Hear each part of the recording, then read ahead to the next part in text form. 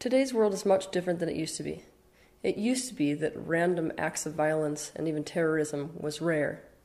But now it seems like you can't even look at any type of news article anywhere without seeing some kind of violence in the world or some kind of terrorism. The result is we live in a world now that feels incredibly unsafe. But today I'm going to help you feel like the world is a little bit more predictable by helping you to demystify school shooters. As we progress through this episode, I want you to keep in mind that my intention for creating this episode is not to condone the actions of school shooters. The wake of suffering that they create is unparalleled. And the honest truth is nobody who has suffered from the hands of a school shooter should ever be required to feel empathy, should ever be required to forgive them. That's up to when or if that ever happens in their specific healing process. But the problem is so much of the way that we need to go about solving this conundrum of school shooters has to do with our capacity to understand them. A lot of people out there would love to hear me say, don't worry, school shooters are just super mentally ill. They're nothing like you. We, of course, hate the idea that we could have anything in common with people who are capable of these types of acts. But unfortunately, to understand school shooters, we're going to have to make our ego a lot more uncomfortable. We're going to have to keep them out of the them category versus us category, because it's not accurate, and it's going to prevent us from understanding what's actually going on with them. One of my least favorite things is when I hear about schools that are doing all these school shooter drills, as if the person who's going to walk into the school and shoot everybody in the classroom isn't part of those very same drills. And that's the very mentality that we go into this ideology around school shooters with. We don't want to see that they're one of us, but we've got to start to. Our incapacity to understand school shooters begins with our incapacity to understand emotional neglect and deep loneliness. The reason that we have a hard time understanding this is because emotional neglect and deep, deep loneliness is not about something that you do see, it's about something that you don't see. And when most of us are looking into these cases of school shooters, we're looking for something visible. We're looking for abuse that happened. We're looking for some kind of mental illness that we can diagnose. But what's underlying all of them is something invisible. This is the main reason why we have failed to identify any characteristic, any condition that fits every single school shooter. That's the frustration, is basically we go into it going, wait a minute, it seems like people are so different, but there is one thing that is underlying each one of them. And that's what I'm about to tell you. It takes a whole collection of different factors to create a school shooter, but the culprit that unites them, what is unanimous amongst them, is emotional neglect, which is something that can't be seen because it's a suffering of what isn't happening instead of about what is happening. And what is unanimous among them, often as a result of emotional neglect, is a sense of isolation that exists even when they are surrounded by other people. This is why not every school shooter is physically, socially isolated, but I absolutely 100% assure you that they are isolated emotionally. Now, if we can look at a school shooter and identify aspects or conditions of their life that would lead to them becoming like this, abuse, for example, that's always an additive to the emotional neglect. To understand emotional neglect more, I want you to watch my video called Today's Great Epidemic and How to Cure It. We are currently living in the emotional dark age. This is a lot like it used to be back when we had no idea what the hell was going on with pathogens. We blamed prostitutes and God being displeased with us for why the plague spread, for example, because we had no idea how germs spread. But we are in that era today relative to emotions. We're just as confused. That's why we're not seeing what is actually occurring with people like school shooters. We do not understand emotions. We do not understand how to create the right emotional conditions for a person to feel connected to another person. We don't get what we don't overtly see and have not experienced for ourselves. And this is why emotional neglect is not something that parents get that they are even doing to their children, because even the best parents alive today often do this with their children. It's not something that we get that we are doing to each other. Every act in this universe is carried out for one reason and one reason only, and that is because the person that is carrying out that act thinks that doing so is going to make them feel better. This is also the case with school shooters. It is a desperate attempt to seek relief. Though every case of school shooter involves a unique cocktail of experiences and influences that make them carry out the act, where other people don't, the truth is that they all have in common the inability to truly connect emotionally to other people. To explain how this works, I'm going to set you up to understand the world of a school shooter who is the most difficult to understand. This is a school shooter for whom we cannot identify any abuse within the family, and for whom we do not actually see social isolation. Okay, so I want you to imagine that you're a kid that grows up in a middle class or even upper class home. This is a place where you get fed and you get clothes and all your physical needs are met. But deep down, you don't feel understood, you don't feel seen, you don't feel heard. It's almost like your internal world is completely invisible to everyone around you. Because of this, people in your experience, especially your family, they cause you emotional pain. They're not attuned to you. Anytime we're not attuned to somebody else, we cause pain to them. That's why a toddler who's not attuned to a kitten often carries it around by its neck. Things happen in your life and in this family that cause pain. They always do. But the thing is that with people who are unattuned to you, there's nobody there to actually help you to work through those painful experiences. There is no way to create genuine emotional resolution. And when you feel that hurt, it's invalidated when it occurs because no one sees it and even shames you for feeling that way. So you have to learn to hide it. Hatred is a cover emotion for hurt. So anytime we really can't resolve our sensation of hurt, hatred kind of comes in as a layer to make us feel less powerless. You feel isolated when everyone's at the dinner table together. You feel you have no significance and doubt whether you really exist. Because of the deep pain you feel in this situation, you start to hate people.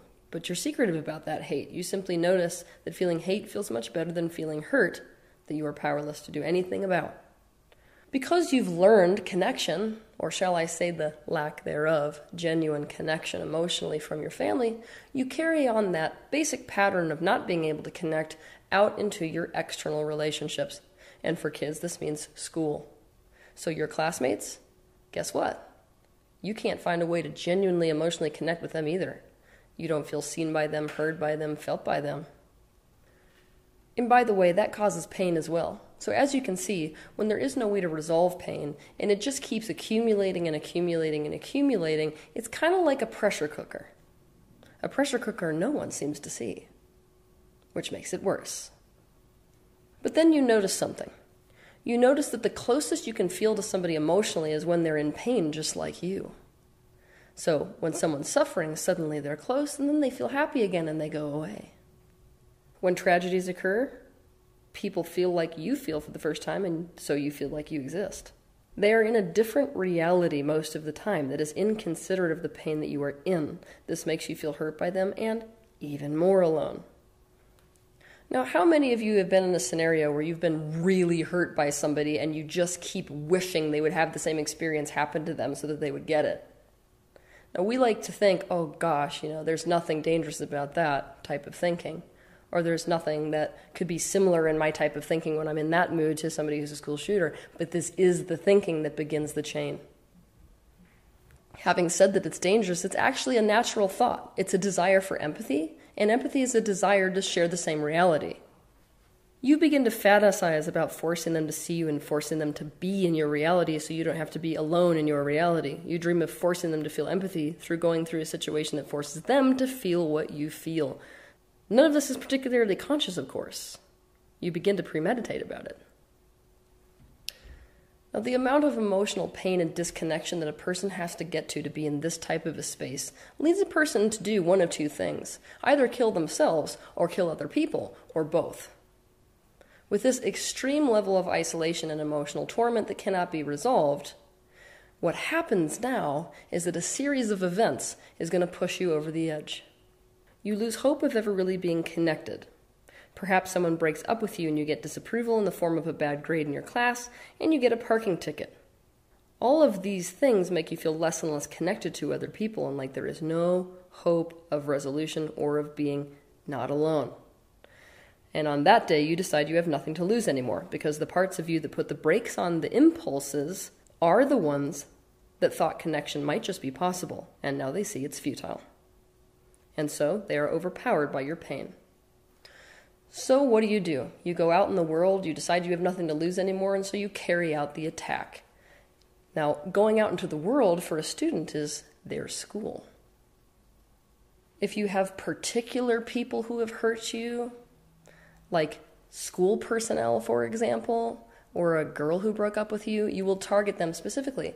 But if you feel in general like the world is just them versus me, you're going to just go out for blood in general. In that second, you are significant. In that moment, even though they don't consciously realize it, you have succeeded in making them join your reality. Now, this is where I really need you to stretch your mind. It is tempting for us to think that if somebody enters a school and starts shooting everyone in the school, it's a push away. Emotionally, it's trying to push people away from you. But it's actually exactly the opposite. This type of an action is a desperate attempt, when all other hope of any other way of doing it is lost, of creating the emotional connection that you can't get in any other way. In that moment that you injure or kill them, they feel your loss. They feel your powerlessness. They feel the pain that is bad enough at this point that it feels like life can't go on. They feel the horror of your emotional life. They feel and see the world that is going on inside you underneath the surface facade. You may have been trying to get them to see this. You may have been dropping hints or crying out for help before, but no one succeeded in seeing you, so you had to force them to, and now they get it. But now they turn you into a monster. When you perceive that it's not you that did it to them, it's them that did it to you, and now they're getting a taste of their very same emotional medicine. This is what happens in the life of a school shooter who no one can explain, because nothing about themselves or their life seems to set them drastically apart from anyone else. Every other school shooter is 10 times easier to understand than the one that I've just given you, because you can see all kinds of elements that can contribute. Something that is critical to understand, and we have to get this if we're going to understand emotions, is that everyone's perspective is so incredibly different. And nowhere is this more the case than with the perspective of an adult versus the perspective of a child. I'll just give you a simple example. Let's say that a parent brings a new baby home, but they already have a toddler. Now, if this type of a situation is set up, this child experiences extreme trauma. But we would never look at it and say that it's trauma. Why? Because it's normal to have siblings. So from the parent's perspective, this is something that they're just going to get used to and they're just going to have to get over, and it's normal to feel jealousy. But let me show you the toddler's perspective, if this isn't played right. I want you to imagine that you have a spouse. This is a husband or wife. This is family. This is someone who is your primary attachment figure. Now let's say that that person walks through the door today and says, you know what? I found somebody else I'm going to be in a relationship with too. And you know what? Since this is a new relationship, I'm going to be probably focusing on them a little bit more. I'm sorry that's hard for you. You'll get used to it. Oh, and don't be jealous, because bad girls are jealous. This is the emotional experience that a toddler has when parents don't do a very good job of introducing new babies into the household. Now that's a massive trauma if you can't tell. It's one that ironically many adults don't even get over. What did you notice? What you should have noticed is that from the perspective of the child, that's pretty freaking abusive. From the perspective of a parent, that's not abusive at all. So the moral of the story is this. If we are trying to look at people in terms of what type of conditions in their life and drastic abuse could be drastic enough to cause somebody to feel this amount of emotional pain and disconnection to cause them to go out and create these type of acts, we are going to fall desperately short of understanding people, because we're going to be looking for abuse by our external standards, in the same way that a parent would never think it's abusive to bring a new baby home to a toddler. School shooters contain an emotional void where true connection and human intimacy should be, but isn't. And this connection is not something that can occur when you are simply around other people physically. And what the future will prove is that trauma, albeit trauma that most people don't see, is the cause of both narcissistic personality traits and psychosis, which are two traits that are most common among school shooters for whom we cannot overtly see a traumatic experience to pin their behavior on. I will be talking at length about this in the future because it's not something that psychologists have even caught up with yet. There are some reasons why school shootings are becoming so prevalent today. I'm going to give you some of those reasons. The first is we are in the middle of a huge collective consciousness shift. Now, part of that is that our collective human shadow can no longer hide in the closet. It is coming up into plain view to be integrated by us all. Another reason is we are becoming desensitized to violence on a massive scale. I know this frustrates everybody because, it's very tempting to just blame the media for everything, but we actually do have to accept that this is a big component. The media is making killing seem commonplace, and many of the video games that people are playing for hours upon hours cause the player to identify with the person carrying out the violence, and in many cases this means shooting. Unfortunately, many of the people who suffer from emotional isolation and powerlessness tend to gravitate toward video games where they can exit their reality as well as identity and also carry out violent acts because it makes them feel less powerless. These violent movies and video games allow the person to see that it's possible to transform from a nobody with no personal power or significance into a sort of an earthly god who is above laws and empowered through aggression and violence. It is much harder for the brain to differentiate between what it's experiencing here in physical reality and what it sees on a screen. 10 times more difficult than we would like to admit.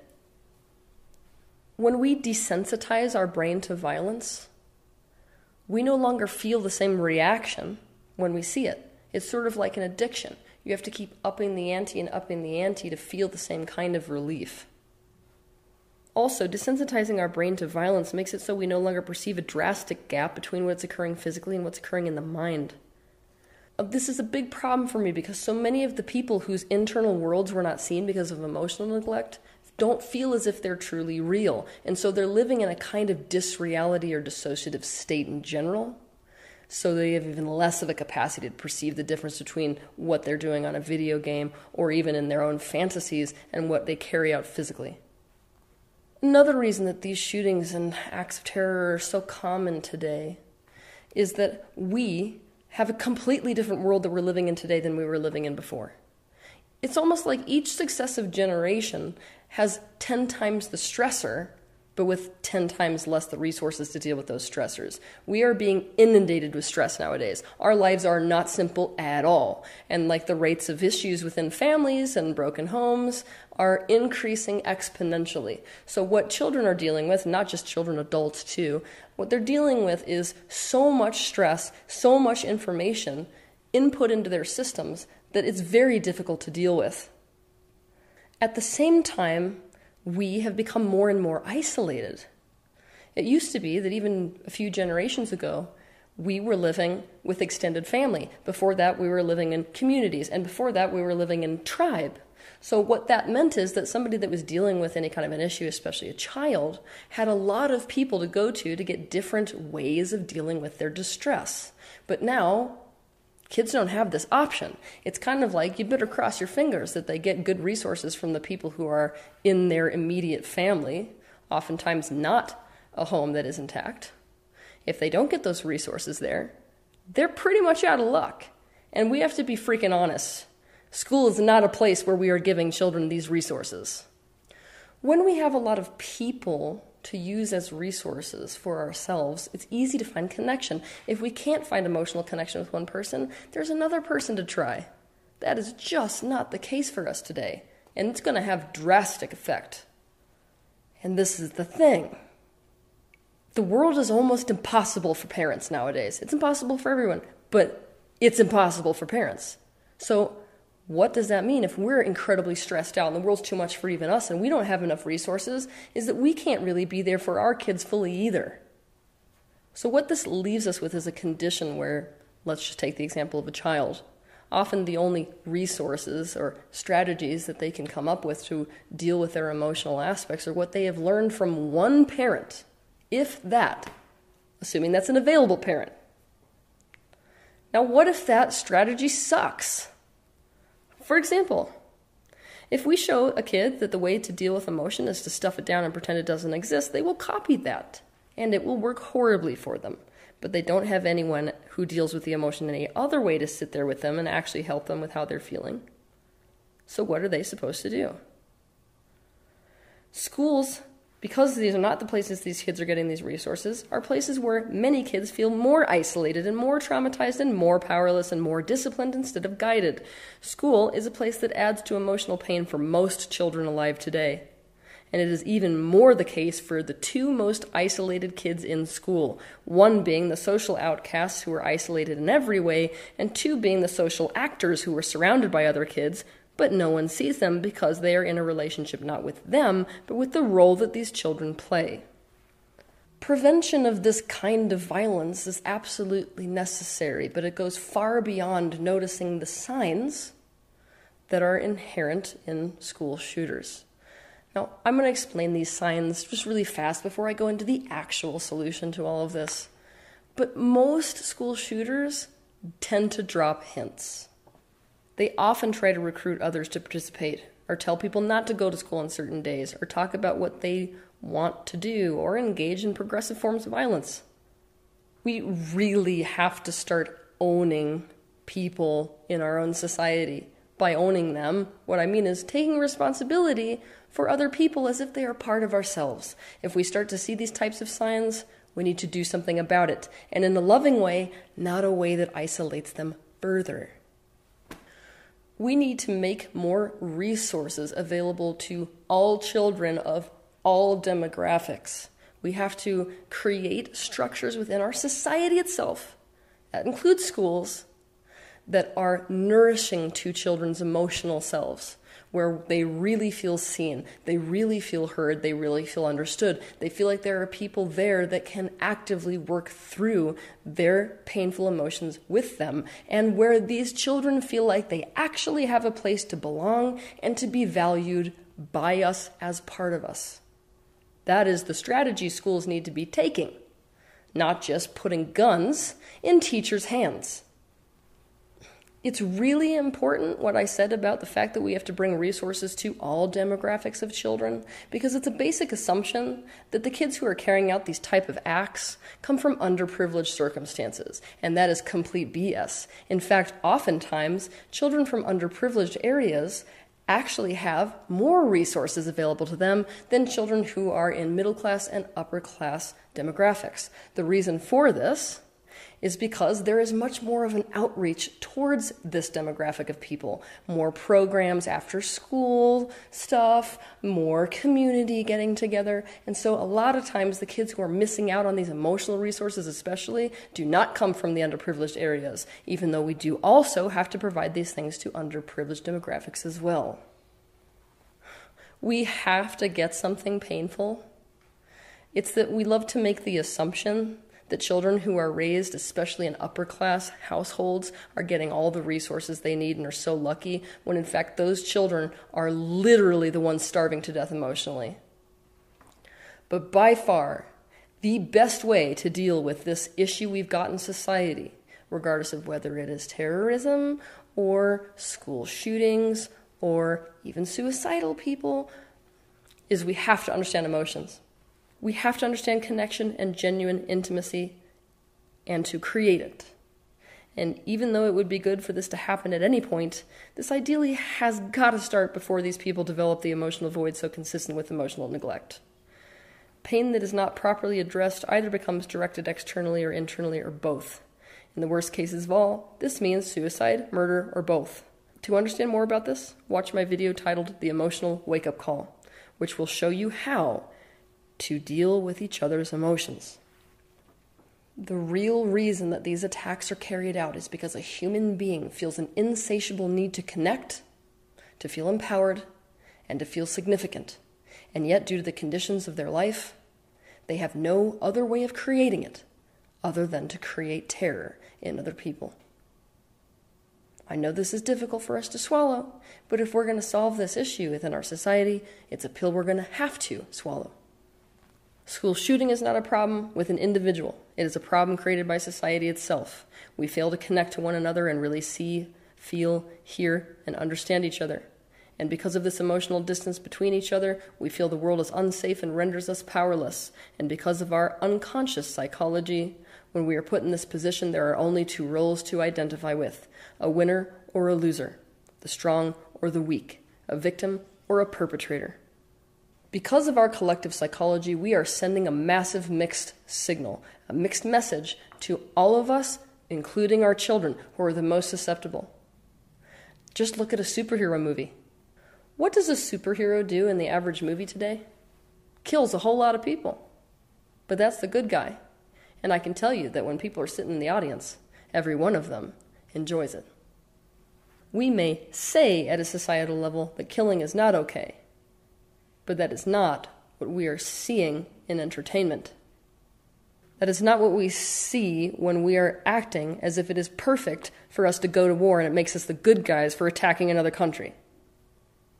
The rift that exists today between the bad guy and the good guy is a rift that separates us.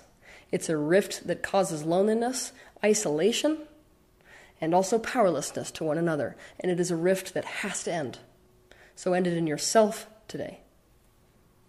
Have a good week.